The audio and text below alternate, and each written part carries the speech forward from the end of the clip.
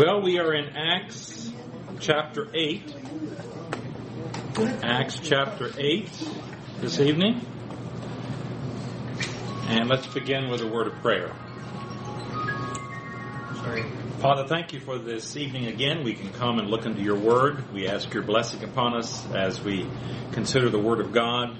Pray you'll remove distractions out of our minds and allow us to focus on your word and what you teach there that will be of help to us and instruct us in our own Christian lives, our own experience with Christ, and our service for Christ. We pray in his name. Amen. So we are looking at Acts chapter 8.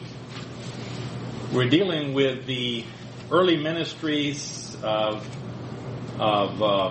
Philip here, Acts chapter 8, verses 4 through 40.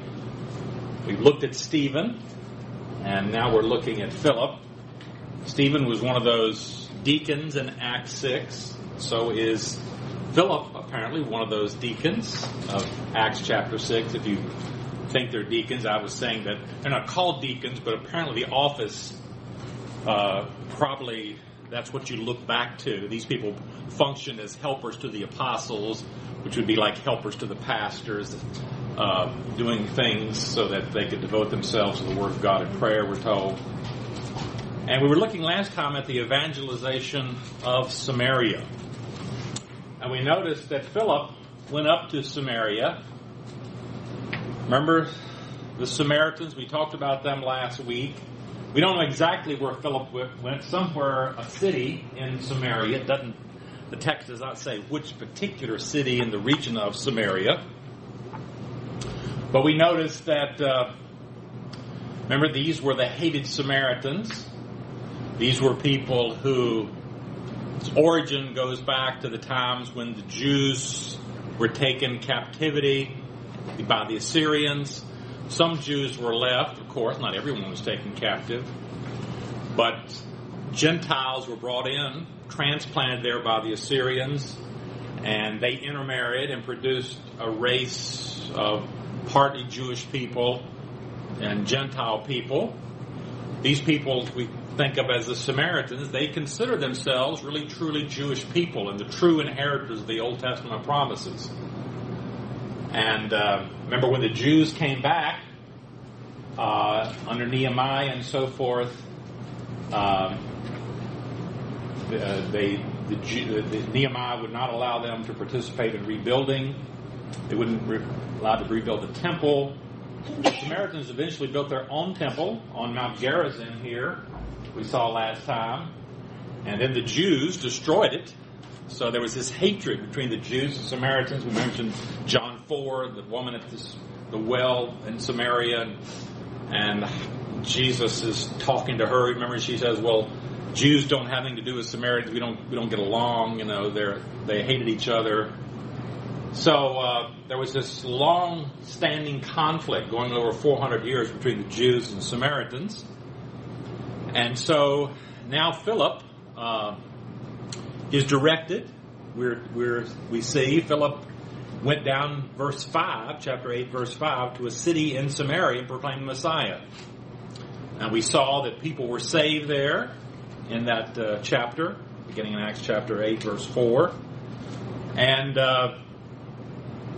we saw last time this man Simon, sometimes called Simon Magus, because Magus is just the Greek word for magician or sorcerer. Simon the sorcerer, Simon the magician. And he was had power over the people. He claimed to be sort of a divine person. He was a huckster. He was a phony. But when Philip came and he saw these miracles and signs, it looks like he was just saying, "I'd like to get part of that. That's a great actor you've got there. I mean, that's really great. I could probably make a lot of money if I had those kind of powers." And we saw that we're told initially in verse 13, Simon himself believed and was baptized. And I was arguing last time, you remember, that the word believe doesn't always necessarily mean genuine belief. Luke is describing Simon here, and admittedly it says he believed, and so normally when the Bible says somebody believed, we would assume that it was genuine belief normally. And many people believe that Simon was genuine belief, was a genuine born-again Christian. But I don't think so. I don't think he was. Is there something that is later in the book that convinces you of yes, that? I'll show, in just a moment I'll show you what it is. So, I say here in the notes, verses 18 through 24, Simon was not saved. I'm saying, Bill Combs said, even though he is said to have believed and been baptized. And I give some reasons there. The word believe doesn't always imply genuine faith. You know, you can look at some verses. Here's John 2:23-24. This is Jesus. Now, while he was in Jerusalem at the Passover festival, this is shortly after the marriage of Cana, early in Jesus' ministry, John 2, many people saw the signs he was performing and believed in his name. So, people are seeing these signs, these miracles. They believe in his name. But notice what it says. But Jesus did not entrust himself to them. Now that word entrust is actually the same word believe. It's the same word pistuo in Greek. So they believed Jesus. He didn't believe them. He didn't believe them. Because some people are just attracted. Jesus attracted a lot of people naturally. When you're doing miracles and signs and wonders, you're going to attract a lot of people to you. Doesn't mean everybody who's attracted is genuinely born again and so forth. They may be attracted to the miracles and the signs and the wonders. So I'm saying that sometimes the word believe doesn't indicate genuine belief. Remember James 2:19, you believe there is one God. Good.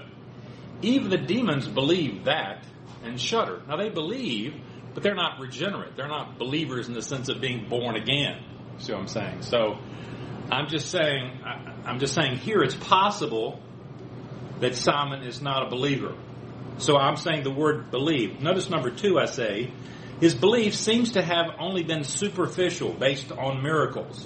I mean, verse 13 said, Simon himself believed and was baptized. He followed Philip everywhere, astonished by the great signs and miracles that he saw. That seems to be what was attracted to him. Remember, Jesus had a lot of people who followed him for the loaves and the fishes. You know, that's very attractive. I mentioned next, number 3, Simon is contrasted with others throughout the account. When we read the account, here's Simon, but then we read what the text says, verse 18, when Simon saw that the Spirit was given at the laying on of the apostles' hands, he offered them money and said, give me also this ability so that everyone on whom I lay my hands may receive the Holy Spirit. It's not like he's saying, I want to see these people saved and going to heaven. I want this power so that give me money because I want this power to have people do these magnificent things and so forth. Peter answered, may your money perish with you because you thought you could buy the gift of God with money. You have no part or share in this ministry because your heart is not right before God. Repent of this wickedness and pray to the Lord in the hope that he may forgive you for having such a thought in your heart. For I see that you are full of bitterness and a captive to sin. Then Simon answered, pray to the Lord for me so that nothing you have said may happen to me. So I'm saying Simon is contrasted with others. The others are said to believe. Simon is contrasted. Number 4, he's rebuked as an unbeliever, like an unbeliever. Verses 20 through 23 is a pretty strong rebuke, you know. Now again, some people think he was a believer who just messed up in his mind here, but he's pretty messed up because Peter rebukes him pretty strong. He says, you have no part or share in this ministry. Your heart's not right before God. Verse number 5, I say, he displayed no personal sense of sin, only fear of judgment. He says, pray to the Lord that this doesn't happen to me. I don't want to be zapped. You know, that's what he seems to be saying. I don't want God to zap me. He doesn't, seem to have a genuine repentance. Number 6, according to tradition, he was an unbeliever. So the text doesn't say, as I said, for sure here, but I think it's more likely that Simon was just a person who was infatuated. And you're going to have those in any church. People get infatuated with church. They come and they join, and for various reasons, and they're not regenerate. You know, we believe in regenerate church membership, and we ask people, have you trusted Christ, and so forth, and but sometimes people say that and they really haven't. Some of us have made professions of faith. I made a profession of faith when I was 12 years old and got baptized, but I really wasn't regenerate. It doesn't mean that I was really saved because I made a profession of faith then. I don't think I was acting wickedly when I did that, but I just didn't understand the gospel. It was just, when in the church that I was in, when you got to be 12 or 13, everybody went forward and got baptized. That's just the way it was. It was just a tradition. You went forward and you got baptized. So I did. Went forward and got baptized. Verse 25, after they had further proclaimed the word of the Lord and testified about Jesus, Peter and John returned to Jerusalem, preaching the gospel in many Samaritan villages. So now the gospel has gone. You remember Jesus said in Acts chapter 1, verse 8, Jerusalem, Judea, Samaria. We finally got to Samaria. It's taken a while, maybe a year or two. This is like a year or two after Jesus' death and resurrection. So even the apostles didn't rush out there. It took this man, Philip, to go up there and preach the gospel to the Samaritans. Well, we come now to an Ethiopian eunuch converted. This is still Philip's ministry here. Acts chapter 8, verses 26 through 40. Verse 26 says, Now an angel of the Lord said to Philip, Go south to the road, the desert road, that goes down from Jerusalem to Gaza. So here it is. Peter preaches up here and he comes down. As I say here, since the directions are given from Jerusalem, it's possible that Philip was not in Samaria at the time this command was given, but he had gone back to Jerusalem, possibly with Peter and John. We don't know for sure. But the angel said to Philip, Go south to the road that goes down from Jerusalem to Gaza. It's hard to know. He could be here, and the angel was just saying, go from Jerusalem to Gaza.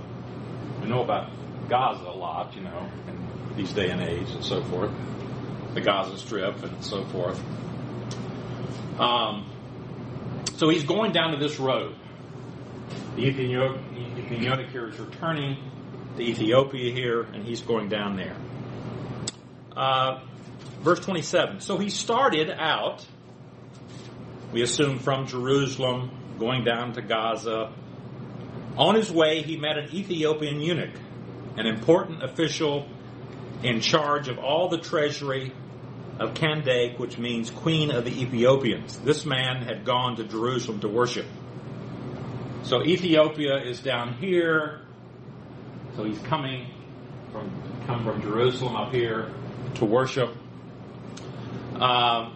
As I say here, Ethiopia is south of Egypt, as we can see here. It's known as Cush in the earlier books of the Old Testament. It is in what is today known as Sudan, but was generally then the kingdom of Nubia.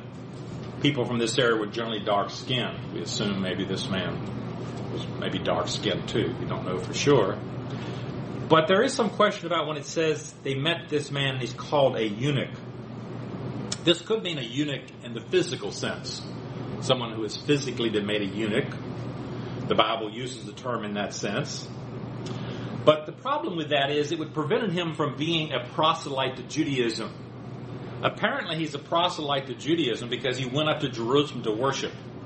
And people who were physical eunuchs were not allowed to be proselytes to Judaism. Deuteronomy chapter 23 specifically forbids them from being proselytes. So that's a little strange. He's obviously going to Jerusalem. He's carrying a copy of Isaiah, as we'll see, because he's looking at that, and Philip, discusses Isaiah 53 there with him. I mentioned here that the Greek word for eunuch is also sometimes used not in a physical sense of a eunuch, someone who's been castrated, but in a non-physical sense, someone without this idea of emasculation.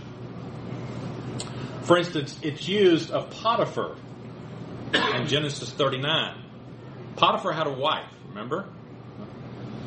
Now Joseph, this we know the Old Testament's in Hebrew, but in the Greek translation, is anybody here on how we got our Bible? Anybody how we got our Bible people here? Remember then, and the Greek, the Old Testament was translated into Greek. Remember what that was called? Septuagint. Septuagint. There he is. There he is, the man right there. Septuagint. So the Old Testament was translated. Now, don't you guys say he doesn't listen. I know you've been saying that, but that's not true. This man is listening. So the Old Testament was translated into Greek, and in the Greek version of Genesis 39:1, now Joseph had been taken down to Egypt. Potiphar, an Egyptian, was one of Pharaoh's eunuchs. The Greek word there is eunuch. But it's not a physical eunuch. We know that because he had a wife. So sometimes, a lot of times eunuchs were used as court officials in charge of harems and other things for obvious reasons. But then the term just got to be used of just anybody who was an official without the physical sense. So I'm just saying it may be here that this man is not actually a physical eunuch, but he is in charge of the treasury of Kandake. This is, not a personal name, but a dynastic title like Pharaoh or Caesar and so forth. And so he's on his way. He's sitting in his chariot, verse 28, reading the book of Isaiah the prophet. The Spirit told Philip, go to that chariot and stay near it. Then Philip ran up to the chariot and heard the man reading Isaiah the prophet. This is reading Isaiah 53, 7b through 8a, as we see later in verse 32 here. And he says, do you understand what you're reading? Philip asked. He says, how can I? He said, verse 31, unless someone explains it to me. So he invited Philip to come up and sit with him. This is the passage of Scripture the eunuch was reading. He was led like a sheep to the slaughter, and as a lamb before his shearer is silent, so he did not open his mouth. In his humiliation, he was deprived of justice. Who can speak of his descendants, for his life was taken from the earth? The eunuch asked Philip, tell me, please, who is the prophet talking about, himself or someone else? Then Philip began with the very passage of Scripture and told him the good news about Jesus. Verse 36, as they traveled along the road, they came to some water, and the eunuch said, look, here is water. What can stand in the way of my being baptized? And he gave orders to stop the chariot. Then both Philip and the eunuch went down into the water, and Philip baptized him. When they came up out of the water, the Spirit of the Lord suddenly took Philip away, and the eunuch did not see him again, but he went away on his own way, rejoicing. I tried to find a picture that I've seen before of this baptismal thing, but it shows these two guys in the water, and it shows Philip pouring some water over on top of the guy's head. There's different modes of baptism. There's sprinkling, where you sprinkle water. Usually that's infants, You can also pour water. That's called effusion, and you can immerse, but clearly, as I say here, the expression went down into the water and came up out of the water can only refer to immersion pretty clearly here. But, not everybody believes in immersion. I remember seeing a photo one time where Philip is actually picking up some water and pouring it on the guy's head. But if that's true, why do you walk out in the water and get all wet? Why don't you just stand on the side of the water and just, get some? And, you don't have to go down into the water. You're just going to pour some water on somebody's head. You're going down into the water. You're coming out of the water because you are immersing someone. So this is kind of a key text that baptism, baptizo, really does refer to immersion, physical immersion of the body in water. So verse 40,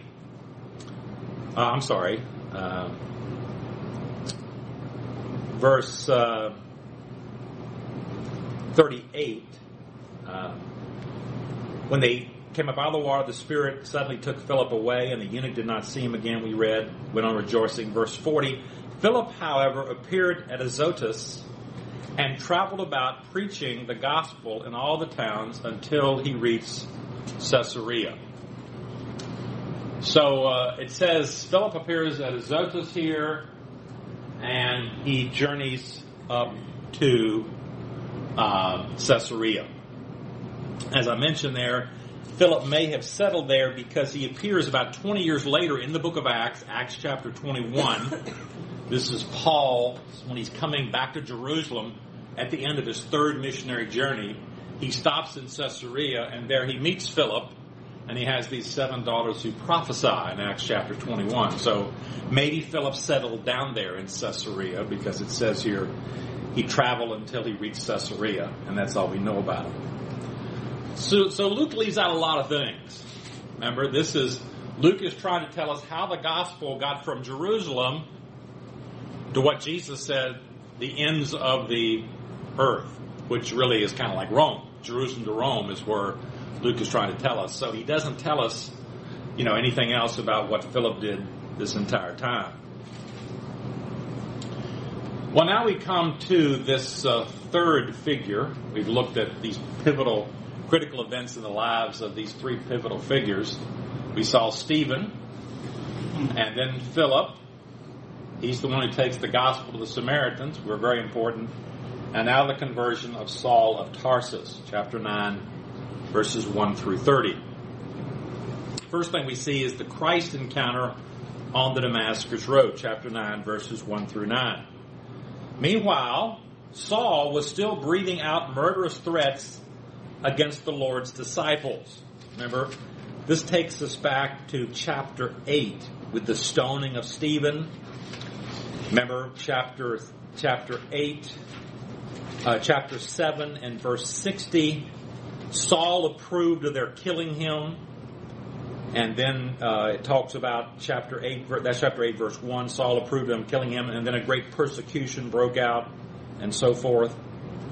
Well, this is picking that up right here for us in chapter 9. Saul was still breathing out murderous threats against the Lord's disciples. He went to the high priest and asked him for letters to the synagogues in Damascus, so that if he found any who belonged to the way, whether men or women, he might take them as prisoners to Jerusalem. So here's Saul. He's going to Damascus, on his way to Damascus, I say about 135 miles from Jerusalem. That might be about a week's journey if they're walking, maybe 3 days, 4 days, some days on horseback. We just don't know how Paul was traveling here. The text doesn't say. It says at one point he fell to the ground. It doesn't say he fell off his horse, but, was he traveling by horseback? Possibly. Was he walking? People did a lot of walking in those days. A lot of walking. Remember, Jesus walked down from Jerusalem to Jericho one day. I don't know how he did it. We took a bus and it was hard. It was hard on the bus, let alone walking. It's just, like 20 miles. It's just amazing that people walked as much as they did in that day and age. But people commonly walked 20 miles, didn't think anything about it. Tough back then. Yeah, they were tough. No question. So this was Damascus, and Damascus had a large Jewish population. Paul, as I say here, was going there to pursue Hellenistic Jewish Christians like Stephen, who had fled from Jerusalem. Paul may have gone to Damascus because it was probably the first city outside of Jerusalem where fleeing Jewish Christian Hellenists had taken refuge, setting up a community. So remember, we were saying that maybe the main persecution in the book of Acts here was against these Hellenistic Jewish Christians who were thought to not conform to Judaism properly and so forth. So maybe they were taking refuge in the city of Damascus. And Paul is asking for letters from the high priest, from the Sanhedrin, to go there and try to arrest these people. as I say, Rome allowed the Sanhedrin to have a large control over Jewish affairs outside the Palestine, including the power of extradition. Paul says in Acts chapter 20, well, Paul didn't say, but when Paul gets to Jerusalem, when Paul gets to Rome in Acts chapter 28, he gets there, and the officials in Rome say, "We have not received any letters from Judea concerning you." So Paul gets to Rome, and he addresses the Jewish leaders and said, "We haven't gotten anything from Judea." So they're waiting for something from the Sanhedrin, from Judea, about this Paul and what's going on with him. As I say here, the high priest was the presiding officer of the Sanhedrin, and there is no doubt that Paul was acting in an official capacity as the agent of the Sanhedrin to exterminate this new heresy of Christianity. This first rose up within Stephen. Remember, because Stephen was the one who was challenging Judaism. Remember, Stephen challenged those three pillars: the land, the law, remember, and the temple there. You know, he's challenging these things that make Judaism what it is. And we know that now Christianity can't be confined to a particular land, or we can't be under the law, because Gentiles can't keep that law, obviously. There's no possible way. So Stephen is challenging those things, and so that's a real threat to Judaism. To these Hellenistic Christians especially are a challenge. And so I was saying here, as I said before, that when Paul was there at the stoning of Stephen, and he was approving of what they did, I was suggesting that he was acting with the Sanhedrin. And I mentioned here, Paul may have been a member of the Sanhedrin himself, for he says, when Christians were put to death, this is Acts 26, he cast his vote against them. In Acts 26, Paul is giving his testimony again. Remember, in the book of Acts, he gives it 3 times. This is before Agrippa, as I remember. And he says, listen, when Christians were being put to death, I cast my vote against these people. I say the particular language used, cast down a pebble, that's the literal, what the text is saying, cast down a pebble against them, was the terminology used for official votes in Judaism. Casting a vote for capital punishment required membership in the Sanhedrin. So I was suggesting that it's possible that Paul was a member of the Sanhedrin. Now, remember I said that we know that rules that were written down about AD 200, which represent earlier tradition, but are not written down, say that a person had to be married to be a member of the Sanhedrin. And that's what's always caused a question about, was Paul really a member of the Sanhedrin or not? Because when we see him in the book of Acts and we see the epistles, he's clearly not married. 1 Corinthians chapter 7, verse 7 clearly indicates he's single at this time. But Paul could have been married. His wife may have died, something like that could have happened. So we don't know whether Paul was a member of the Sanhedrin, but it's certainly possible that he was. He's certainly acting with their full authority. And he's there to try to capture these people who belong to what he calls the way. The way. And this is a terminology now that we see for Christians. I mentioned the verses here in various places in the book of Acts. Christians are designated first as the way. What does this mean? Well, we don't know. It may refer to Christianity as the way to life. Our minds go back to John 14, don't they? John 14:6, Jesus says, I am the way. So our minds go back to that. And then maybe that's how they got this term, the way. We don't know. But they were called the way, apparently, as one of the first designations here. So, verse 3, as he neared Damascus on his journey, suddenly a light from heaven flashed around him. He fell to the ground and heard a voice say to him, Saul, Saul, why do you persecute me? Who are you, Lord? Saul asked. I am Jesus whom you are persecuting. I've always thought that was an amazing verse in the sense of, here's this guy who is killing these Jesus followers,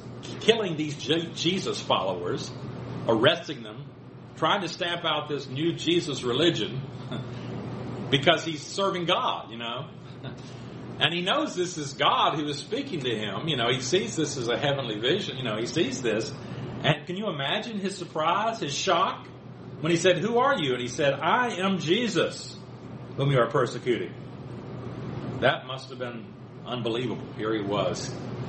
Thought he was working for God, and he was on the wrong side of things, wasn't he? He says, "Whom you are persecuting." Well, was Paul actually persecuting? I say here, by persecuting Christians, Paul was persecuting Christ.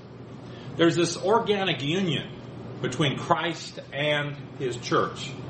We talk about union with Christ, united with Christ.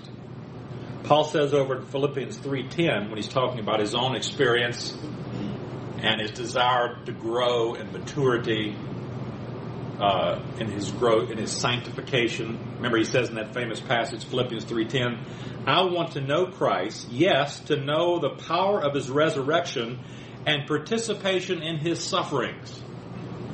So, I want to be associated with Christ, be associated with his sufferings, becoming like him in his death. So Jesus and his people are associated, united together. And so Jesus says, "Listen, Saul, when you persecute these people, you're persecuting me.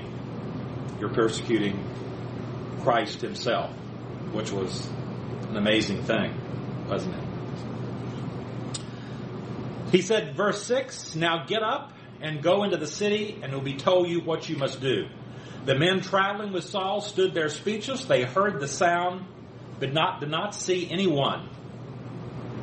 Saul got up from the ground, but when he opened his eyes, he could see nothing. So they led him by the hand into Damascus. For 3 days he was blind and did not eat or drink anything. As I say here about verse 7, this verse says that the men traveling heard the sound. Verse 22:9, when he recounts his conversion in Acts chapter 9, Acts chapter 22, and Acts chapter 26 3 times. In 22:9 he says they didn't understand the voice. So they heard some sound, they just couldn't understand what it was saying. When Paul says here, they heard the sound, but they couldn't make any sense out of it. Only Paul understood and heard the voice of Christ distinctly as to what he was telling him to do. Go into the city. So he goes there. For 3 days he was blind. He did not eat or drink anything. Now we come to Ananias' ministry to Saul. 9:10 through 19 in the city of Damascus. Along the way, I have I'll show you a lot of pictures of ancient sites and places like that, but I can't show you anything of Damascus. There's nothing to show of Damascus, of the ancient Damascus. Because, you remember I said, in the ancient world, they would build right on top of the rubble of old cities and so forth. And nobody's doing any archaeology in Damascus. Nobody's doing Christian archaeology in Damascus, or ever has, hardly. So there's not much, there's nothing to really show you. This is just a diagram trying to show you the street called Straight, what we know about, the ancient city, what we know, but we don't have any remains to show anyone, as we do in other cities, as we'll see as we go along here. So verse 10, in Damascus there was a disciple named Ananias. The Lord called to him in a vision, "Ananias." "Yes, Lord," he answered. And the Lord told him, "Go to the house of Judas on Straight Street and ask for a man from Tarsus named Saul, for he is praying. In a vision he has seen a man named Ananias come and place his hands on him to restore his sight." Why Ananias? Most people think, I think it's true here, that Ananias was chosen so that Paul could always say that his apostleship was not dependent upon the Jerusalem 12 apostles. That Paul was not some sort of derivative apostle. See, Ananias was an ordinary Christian. And Ananias is just coming to confirm what the Lord has told Paul. He says, he has seen you coming to place his hands on him to restore his sight. And I want you to go do this. Let me turn over to Galatians chapter 1 for a moment. We'll be looking at Galatians chapter 1 a little bit here tonight, because it parallels here what we'll be looking at in our text. But what I'm talking about here is the fact that one of the things that Paul faced quite a bit was a challenge to his apostleship. Paul was not one of the original 12. He didn't walk with Jesus. He didn't personally talk with Jesus in that sense. Paul says, you remember, he says he was one born out of due time. He was chosen out of due time. So here he is. He saw Jesus, but he saw him, on the road to Damascus, not in his earthly life. And so in some of the books of the New Testament, Paul's apostleship is challenged, like 2 Corinthians chapter 10, 11, and 12 especially. But here in Galatians especially, Paul's apostleship is challenged. There are these false teachers that have come into Galatia. Now we're going to study about Galatia here next semester. If you're with us, we'll be talking about Acts chapter 13 and 14. Acts chapter 13 and 14 is the Galatian churches. Those churches that Paul established in Antioch of Pisidia, Iconium, Derbe, and Lystra. Those are the Galatian churches that Paul is writing to right here after his first missionary journey. This is the first letter that the Apostle Paul wrote, about AD 49. It's not the first one in our New Testament, but it's the first one that Paul wrote here. And he starts off this letter, right there in verse 1, Paul, an apostle. Now when Paul says that, he doesn't say that. He says, sometimes he says Paul, a servant, like in Romans.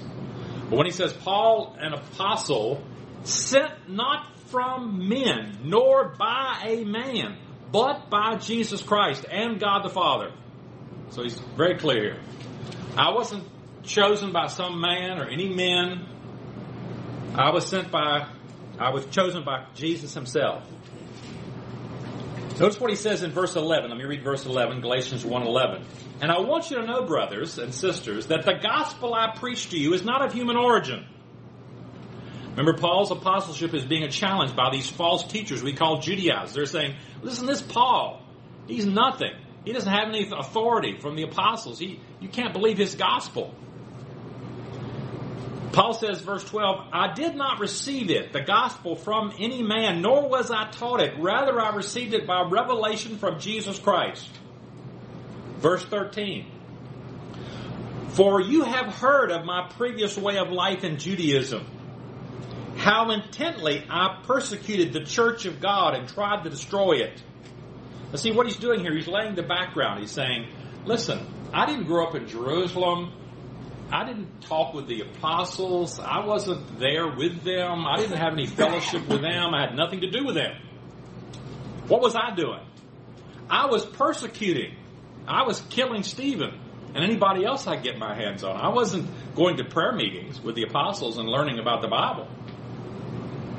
For you have heard of my previous way of life in Judaism, how intently I persecuted the church of God and tried to destroy it. I was advancing in Judaism beyond many of my own age, among my people, and was extremely zealous for the traditions of my fathers. Verse 15. But when God, who set me apart from my mother's womb and called me by his grace, was pleased to reveal his Son in me so that I might preach him among the Gentiles. Remember, Paul is particularly called, as we'll see here in Acts 9, to be an apostle to the Gentiles. He says, he called me by his grace, was pleased to reveal his Son in me that I might preach him among the Gentiles. My immediate response was not to consult any human being. I didn't go up to Jerusalem to see those who were apostles before I was. But I went into Arabia. Later I returned to Damascus. Verse 18, then after 3 years I went up to Jerusalem to get acquainted with Cephas, and I stayed with him 15 days. So Paul is trying to explain to these Galatian Christians that his apostleship is not dependent upon the Jerusalem apostles. First of all, I didn't even go to Jerusalem for 3 years. 3 years. And when I went, I only stayed 15 days. That's not enough time for a seminary education. 15 days. It's not, it's just 15 days. So I didn't get it from the Jerusalem apostles. You see the point here? And we're going to come back to this because this chronology is important here as we get to Acts. But remember in Galatians he says, I didn't consult with them I went into Arabia, I returned to Damascus, and then 3 years later I went to Jerusalem. Let's come back to our account here in Acts chapter 11. Acts chapter 9, I'm sorry. Here's Ananias' ministry to Paul, Acts 9:10 through 19a. And we said God chooses Ananias. He's just a regular Christian. He's not an apostle. So it's not Peter coming and laying his hands on Paul or anything like that. Go to the house of Judas on Straight Street and ask for a man from Tarsus named Saul. Now, Paul is from Tarsus. I thought we might say something about Tarsus here tonight, because we maybe won't have a chance later on. Remember, this is Tarsus. Paul is from Tarsus. He says later on in the book of Acts that when he was a young man at an early age, he came to Jerusalem. And we don't know what age that was exactly, but he studied with Gamaliel. You remember he talks about studying with Gamaliel. So he was born in Tarsus. This is Tarsus. As I say here, Tarsus was one of the largest cities in the Mediterranean world. It was a center of trade and commerce. It traded in minerals and timber from the Tarsus Mountains. So there's these mountains right through here that just isolate Tarsus, except for this passage, this narrow passage through here. Tarsus also traded in leather goods and made a type of felt cloth from the hair of black goats that populated the slopes of the Tarsus Mountains, which was used in making tents because it had a waterproof quality. So sometimes you can see pictures of tents made out of this stuff. It's a tent, but it's made out of this goat with this black hair kind of like stuff, black skin and hair, and it has a kind of waterproof. Remember, Paul was a leather worker or a tent maker. This would be a natural kind of profession he would have learned there. So here's Paul in Tarsus. As I say here, Tarsus was important politically. It was the capital city of the Roman province of Cilicia, Syria. So here's Tarsus. This is a road 12.5 miles north of Tarsus that led from Tarsus to the Cilician Gates. Now here's the Cilician Gates. This is this narrow pass that goes through here. So if you're coming from anywhere up here in Europe and you want to come down through here, you're coming from wherever you're coming from, Greece, and you want to come down here, you've got to come through this way. Alexander the Great came right down through here when he conquered. This is the way you have to come. And here's the road. There's a road that goes through there. This is 12.5 miles north, marking the road. Here's the old road through the Cilician Gates. Now, you can't see that, but you can see the new road. Here's the modern highway. They've cut a modern highway through there, through those gates. Here's Tarsus. There are some excavations at Tarsus. You can't excavate everything, but sometimes they dig up part of the city, and there are some excavations there. Here's this Roman street.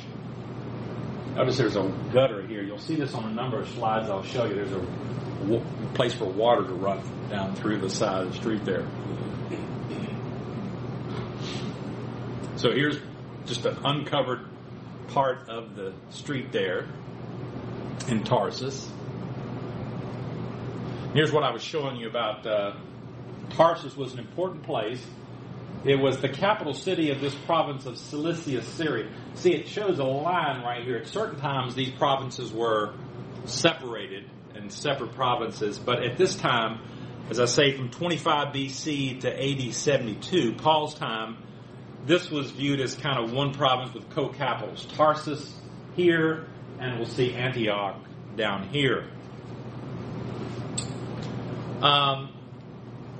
In a vision, verse 12, remember, he has seen a man from Ananias come and place his hands on him to restore his sight.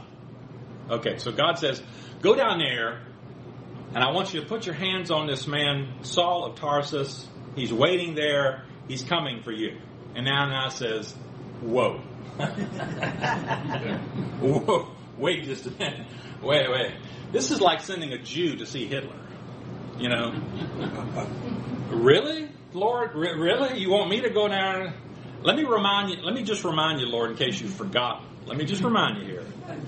I have heard many reports about this man and all the harm he has done to your holy people in Jerusalem. And he has come here with authority from the chief priest to arrest all who call on your name. Are you sure you want me to go down there and see this guy? You know, this is the devil incarnate right here. So he says, yes, I want you to go because he's seen you coming and restoring him.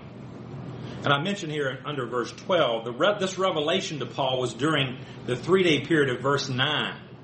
He had already been told some things in his encounter with Christ on the Damascus road. In Acts chapter 26, which is one of those 3 accounts of Paul's conversion in the book of Acts, it says in verse 16 through 18, Paul says, he's talking about his conversion. Now get up and stand on your feet, Jesus tells him. I have appeared to you to appoint you as a servant and as a witness of what you have seen and will see of me. I will rescue you from the Gentiles, from your own people and from the Gentiles. I'm sending you to them to open their eyes and to turn them from darkness to light and from the power of Satan to God, so they may receive forgiveness and sins and place them among those who are sanctified. So in Acts chapter 9, it doesn't say any of that. But Paul is telling us this is what God told him, Jesus told him in that vision.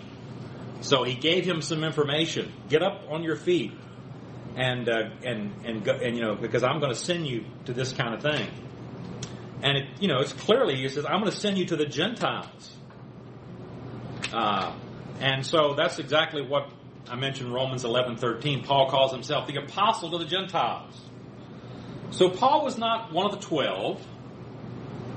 Remember, Matthias was the 12th, chosen to replace Judas. And they'll sit on the 12 tribes, they'll sit on thrones. Luke 22:30 says, they will sit on thrones in the millennium, judging the 12 tribes of Israel. So that'll be Matthias. Paul is the apostle to the Gentiles, a special apostle chosen to take the gospel to the Gentiles. And so this is quite a shock to Paul, because that's what he had been trying to stamp out. Remember Stephen? Stephen is this heretical kind of message, and Paul is supposed to be picking this kind of thing up, which is just absolutely amazing, I'm sure, to the Apostle Paul. So, verse 15, but the Lord said to Ananias, go, this man is my chosen instrument to proclaim my name to the Gentiles and their kings and to the people of Israel, and I will show him how much he must suffer for my name.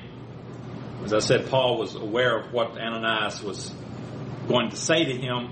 Ananias was sent there to confirm this. This was a confirmation to what Christ had already told Paul on the Damascus road. Verse 17. When Ananias went to the house, his house, and entered it, then Ananias went to the house and entered it. Placing his hands on Saul, he said, Brother Saul, the Lord Jesus, who appeared to you on the road as you were coming here, has sent me so that you may see again and be filled with the Holy Spirit. Immediately something like scales fell from Paul's eyes. He could see again. He got up and was baptized, and after taking some food, he regained his strength. Paul spent several days with the disciples in Damascus. Well, now we come to Paul's conversion evidenced in Damascus. So Paul is in Damascus. At once he began to preach in the synagogues that Jesus is the Son of God. Well, he could do this. This man was schooled in the Old Testament, right? Studied under Gamaliel. He understood those messianic promises. He just didn't accept the fact that Jesus is the Messiah. But now he sees Jesus is the Messiah. He's the one that Isaiah 53 was talking about, and so forth. So here's a man who can preach that Jesus is the Son of God. All those who heard him were astonished and asked, isn't he the man who raised havoc in Jerusalem among those who call on his name? And hasn't he come here to take them as prisoners to the chief priest? What's happened to this man? Yet Saul grew more and more powerful and baffled the Jews living in Damascus by proving that Jesus is the Messiah. Remember, Messiah is the Hebrew term, and Christ is the Greek equivalent. Both mean anointed one, Messiah, Christos, Christ. After many days had gone by, there was conspiracy among the Jews to kill him. But Saul learned of their plan. Day and night they kept close watch on the city gates in order to kill him. But his followers took him by night and lowered him in a basket and through an opening in the wall. When he came to Jerusalem, he tried to join the disciples. So what I'm trying to get here is the chronology of what exactly is taking place between this and what we saw in Galatians now. So Paul's first visit to Jerusalem is here in Acts chapter 26. This is, Acts chapter 9, verse 26. So Paul is in Damascus. He's refuting the Jews and so forth. He's proving that Jesus is the Messiah. There is this conspiracy to kill him. They learn of the plan. They lower him through a hole in the wall, in a basket, through an opening in the wall. And then he comes to Jerusalem. Acts chapter 9, verse 26. And as I say here, this lasted 15 days. When he came to Jerusalem, he tried to join the disciples, but they were all afraid of him, not believing that he was really a disciple. But Barnabas took him and brought him to the apostles. He told how Saul, on his journey, had seen the Lord, and that the Lord had spoken to him, and how in Damascus he had preached fearlessly in the name of Jesus. So Saul stayed with them and moved about freely in Jerusalem, speaking boldly in the name of the Lord. He talked and debated with Hellenistic Jews, but they tried to kill him, and so forth. So I'm trying to harmonize this with Galatians.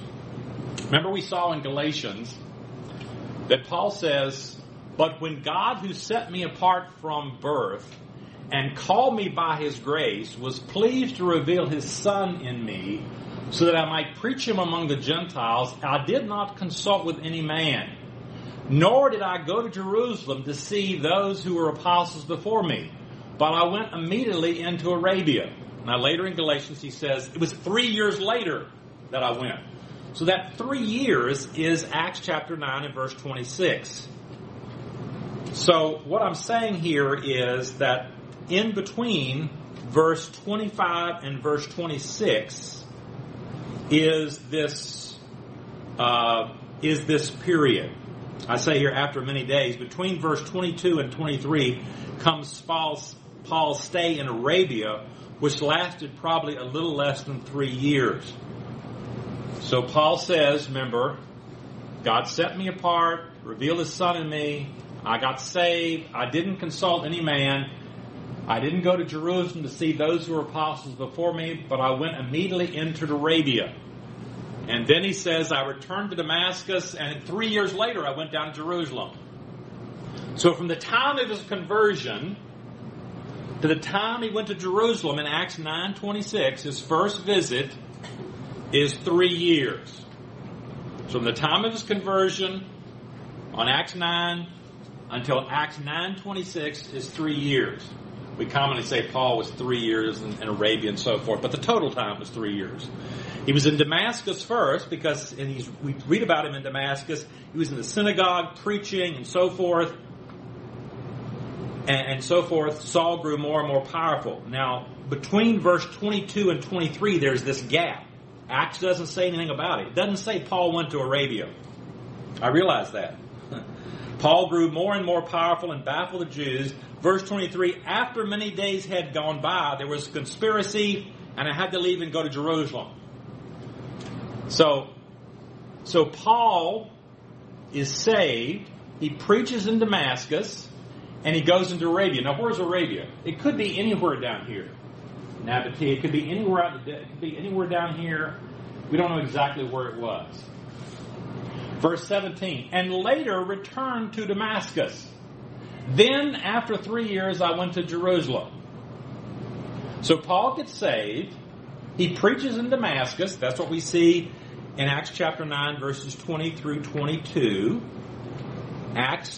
There's a gap between 22 and 23 where Paul goes into Arabia. What's he doing in Arabia?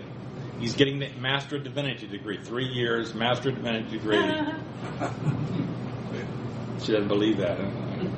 Anyway, we don't know what he was doing in Arabia, but he was, whatever he was doing something. Maybe getting revelation. We don't know what was going on. He doesn't say. So he 3 years, after 3 years I went to Jerusalem. And then after 3 years I went up to Jerusalem to get acquainted with Peter and stayed with him 15 days. Now that's what we see in Acts 26. Acts chapter 9 verse 26. When he came to Jerusalem, he tried to join the disciples, but they were all afraid of him. And Barnabas comes and says, listen, this is Saul of Tarsus, and he's been converted, and he's preaching in Damascus. So Saul stayed with them and moved about freely in Jerusalem, speaking boldly in the name of the Lord. He talked and so forth. So Saul is there in Jerusalem. So I'm trying to keep track here now in our minds the Jerusalem visits of Paul after his conversion. His first visit was Acts chapter 9, right here in verse 26. That's his first visit. This is 3 years after his conversion.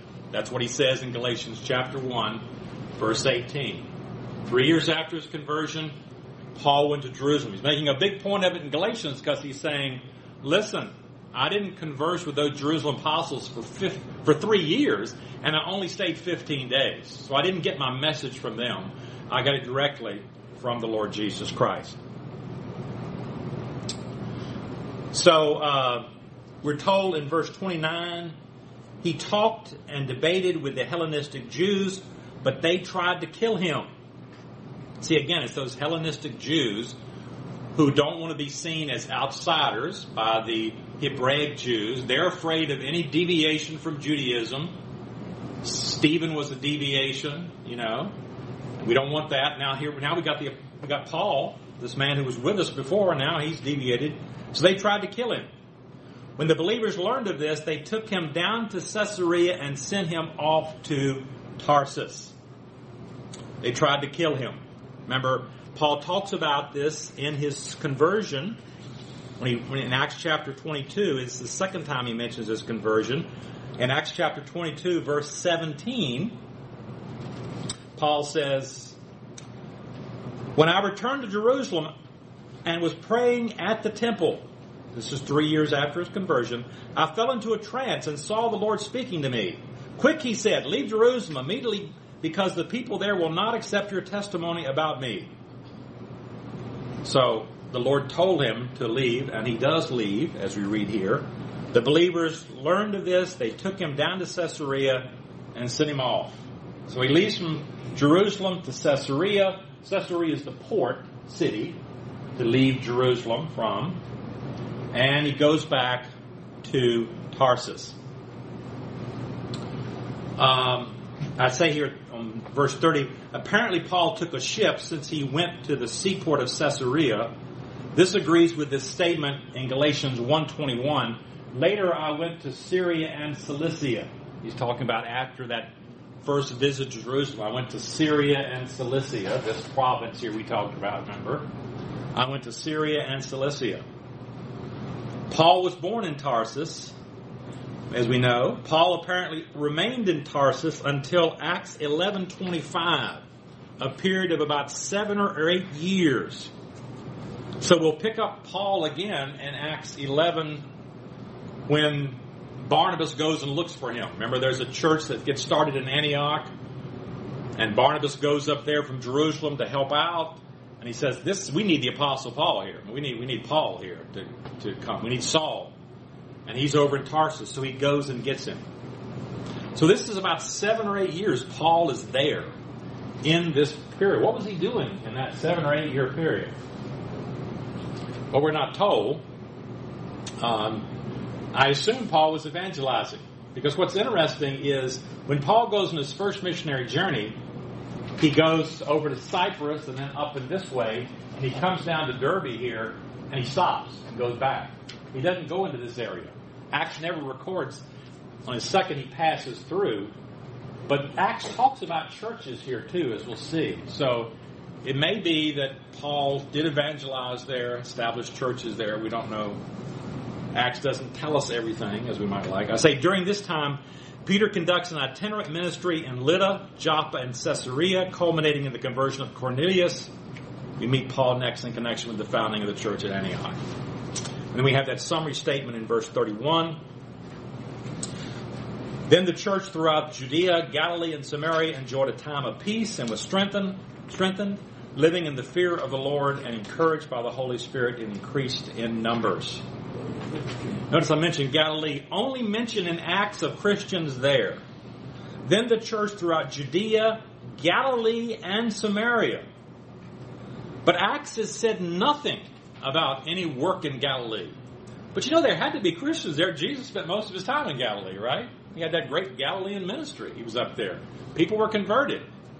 So there must have been churches up there. Luke just doesn't tell us about those churches. We'd like to know about them, but he's trying to tell us how Christianity got from Jerusalem to Rome, and Galilee doesn't figure in there.